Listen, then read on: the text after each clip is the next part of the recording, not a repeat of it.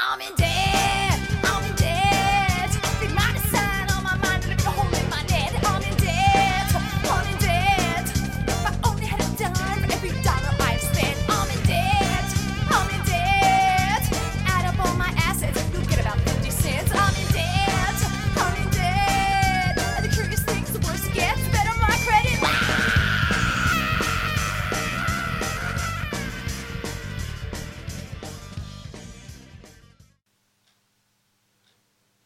Welcome to Money Myths, Episode 3, Roadmap for Change. My name is Brian Leslie, and I'm the editor of Sustainable Economics magazine. Before we get started, I have a few things to mention. This is part 3 of the series. If you haven't seen the series introduction and parts 1 and 2, I'd suggest that you watch them first, as we aim to build the series on the basis that viewers have seen the episodes in order. The other episodes are available through the RSS feed on the site that you downloaded this episode from. They're also available through our website, www.moneymyths.org.uk. Please visit this site, where you'll find information about the series, a list of episodes, links to further information and details of how to contact us to ask questions or make comments. We very much appreciate getting your feedback and questions, which may be answered in later episodes. We'll also be having a Your Questions Answered episode at the end of the series, and need your questions. On the site you'll find our email addresses and a viewer survey. There's a subscribe to the series link. To subscribe via iTunes or Miro to get all the episodes as they become available, as well as full transcripts of each show and any relevant links to other information. Although we're not aiming to make a profit from this series, we do have expenses that have to be covered. You'll find a donations button if you'd like to contribute. We did have Google advertising to cover the costs of running this site. However, it appears that Google don't like this site. They've closed my Google AdSense account with no proper reason given, and banned me from ever having another account with them. All they told me is that it's due to invalid click activity, and they have decided that this account poses a significant risk to our advertisers. Could this be bias on the part of Google, or are Google giving in to pressure from the banks? Although I'm referring to the British banking system for this series, the system in most countries is the same and has a similar history. I leave it up to you to substitute your own central bank, government, ruler, and so on. One last thing. This is the last episode for this year, so we'd like to take this opportunity to wish all our viewers seasonal greetings. We'll be back in the new year. So on with part 3. First, an update. I noted in the last episode that the total national debt in the UK is now about £650 billion. That is, 650 followed by 9 zeros. Since then, the government's announced efforts to cope with the growing depression are forecast to increase it within a year or two to over £1 trillion. That is, 1 followed by 12 zeros. As I said in the last episode, 3 things are needed to resolve the credit crunch and cure the system. 1. The government, ultimately, needs to remove the ability of the banks to create money. 2. There needs to be an independent, publicly accountable body set up to oversee the creation and possible removal of money from the system to ensure that there's enough, but not too much, money in circulation. 3. A mechanism is needed to oversee the transition from the current system. On the first point, it's worth noting that this idea is far from new. For instance, in 1935, a prominent American economist, Irving Fisher, wrote a book called 100% Money.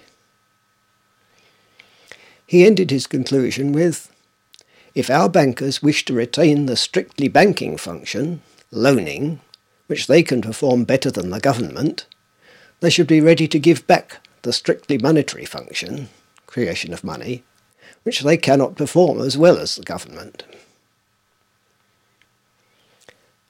I outlined in the last episode how the government used to limit banks' power to expand the money supply by legally imposing and enforcing a fractional reserve ratio on their lending powers, instead of using the base rate of interest.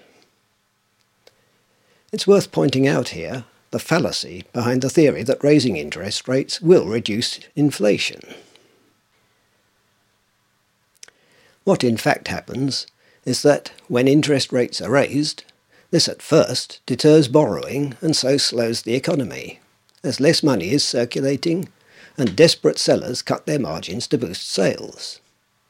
This does temporarily reduce inflation by lowering prices at the cost of redundancies, growing unemployment and failing businesses, which then causes the government to again reduce interest rates to boost spending. Of course, high interest rates always benefit the lenders, the banks and the rich. Meanwhile, the higher interest charges increase costs, so as soon as they can, firms start to raise their prices as far as they can to recover their lost income. In other words, in the long run, these higher interest charges have increased inflation, which was not the aim.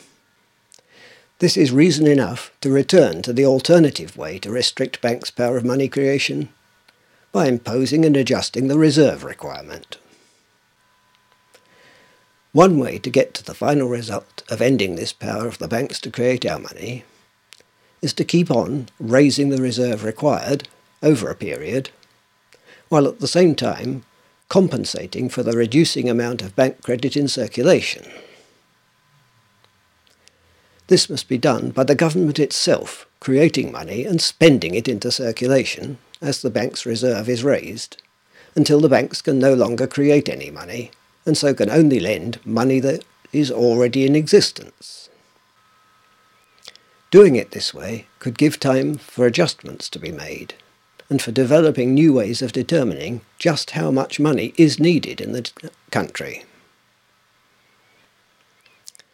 The task of deciding how much money is needed should be given to an independent, publicly accountable body set up to oversee the creation and possible removal of money from the system to ensure that there is enough but not too much money in circulation. This body could be a reconstituted Monetary Policy Committee of the Bank of England. These changes would provide a transition mechanism for the period during which the money supply was transformed from being nearly all bank debt-based to being entirely state-issued, debt-free. The length of transition could be quite long to allow adjustments to be worked out. This is, in essence, the proposal advocated in a much acclaimed book, The Grip of Death, by Michael Rowbottom, published in 1998. However, the threats of peak oil and climate change need urgent transformation of how the economy works, and so I favour an alternative. This alternative proposal has been worked out in a booklet called Creating New Money, a PDF of which will be found on the Money Myths website under Related Links, or by a Google search. It proposes that as from a set date, the banks would no longer be allowed to create new money. They would only be allowed to lend money that they currently hold in savings accounts or from their own capital, or borrowed by them from other sources, including the central bank, the Bank of England. When loans made before the changeover date are repaid to the banks, the principal of the loans is cancelled out of existence, as already happens now. This removes money from circulation. To maintain the total amount of money in circulation, new money would then be created by the central bank for the government to spend into circulation. All loans made after the date of the change would be from existing money, and so this money would not be cancelled out of existence when repaid. This is explained further in my booklet, Where is the Money to Come From?, which is available through the RSS feed or from the MoneyMyths website. From this time on, it would be entirely by government creation and spending into the economy that new money would enter circulation. This would give the government the opportunity to direct its spending where it is needed most, on renewable energy, organic farming, insulation of buildings and so on, as well as compensation to the real victims of the credit crunch, the general public, not the bank shareholders. Whichever method is adopted, the money the government creates would replace its borrowing requirement in its annual budget and cut the interest burden this imposes on taxpayers. This borrowing requirement is currently funded by sale of interest-bearing bonds to banks and individuals. There are many important things to be paid for from the budget. One major expense is the buying back of the bonds as they mature. What happens at the present time is that they're replaced by the issuing and selling of more bonds. In other words, more borrowing. If instead they are bought back with new money of the government's own creation, it would steadily reduce the outstanding national debt, and so the heavy interest burden it carries. With this reform in place, as the outstanding loans are paid off, the money cancelled in this way will be replaced by government spending. As this money enters circulation without creating debt, eventually there will be enough debt-free money circulating. As much less debt will remain, there will be much less need to borrow. People will, in general, be much more prosperous. Ultimately, the government will have to stop creating any more money until or unless things changed in such a way that society came to need more. Alternatively, if the need dropped, some would have to be withdrawn and cancelled out of existence. Taxation would again become the main source of government revenue, but with greater prosperity it should be easily afforded. However, the nature of taxation should change for fairness and for ecological and social stability. This will be a subject of a later episode. As I noted already, along with the growing levels of debt, the current system of money creation causes several other problems, which I'll now discuss. First, a system that depends for its money supply on the willingness of individuals, governments or business to borrow doesn't ensure that the money supply is matched to society's needs. It results in a cycle of booms and busts, as already noted. When banks are confident that the economy is growing, they are happy to lend freely, until they get worried about the security of their loans. They then start calling them in and refusing further loans. This is happening now. This starts a vicious circle. Contraction of the money supply, causing business failures and unemployment, which then makes still less money available for purchases, causing more business failures, and so on. In the past, something eventually reversed this process. In the 1930s, it was massive government spending of money borrowed from banks for the New Deal in America and rearmament in Britain and Germany. With the less serious slumps since, lowering of interest rates has been used to make borrowing a more attractive idea. Now, with the unprecedented growth of debts, this solution can no longer work. Second, since banks can decide who they will lend to and for what purpose, they have enormous power over both the economy and society. Their decisions are based on their need for reliable repayment of the loans and interest, or the value of the collateral they can claim in the event of default. They don't worry about what is good for society. This makes lending for arms production much more attractive than for renewable energy, for example.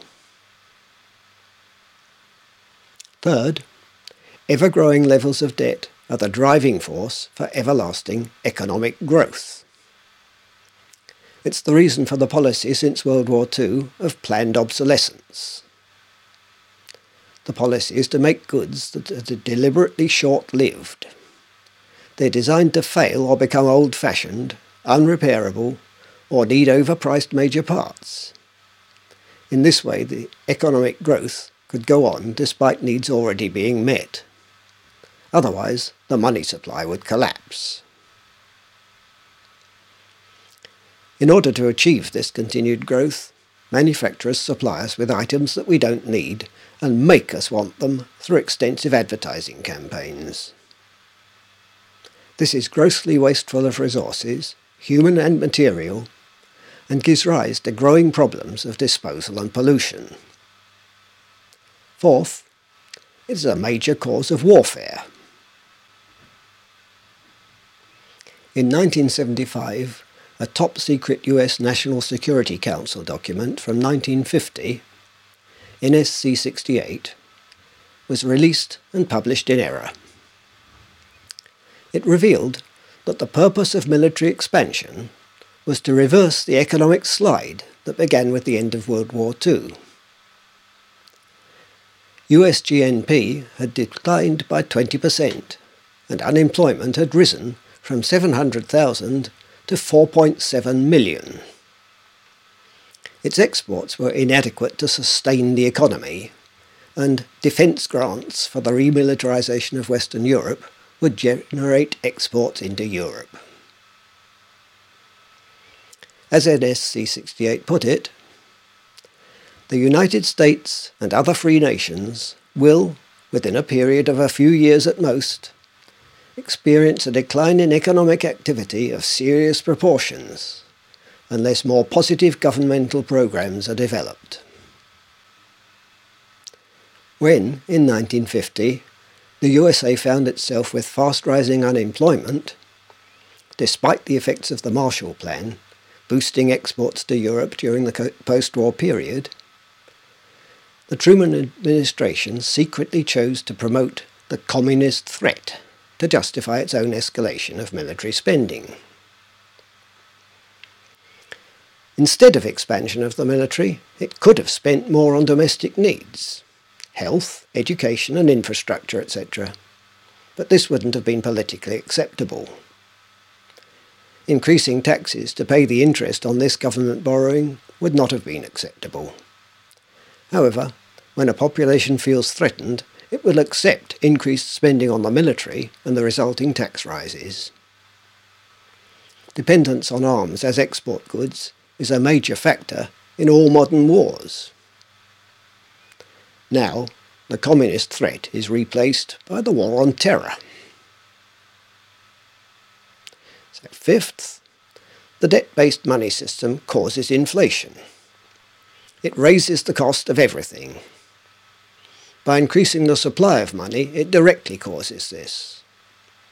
Also, it has been estimated that, on average, almost half the price of everything is due to the hidden interest charges.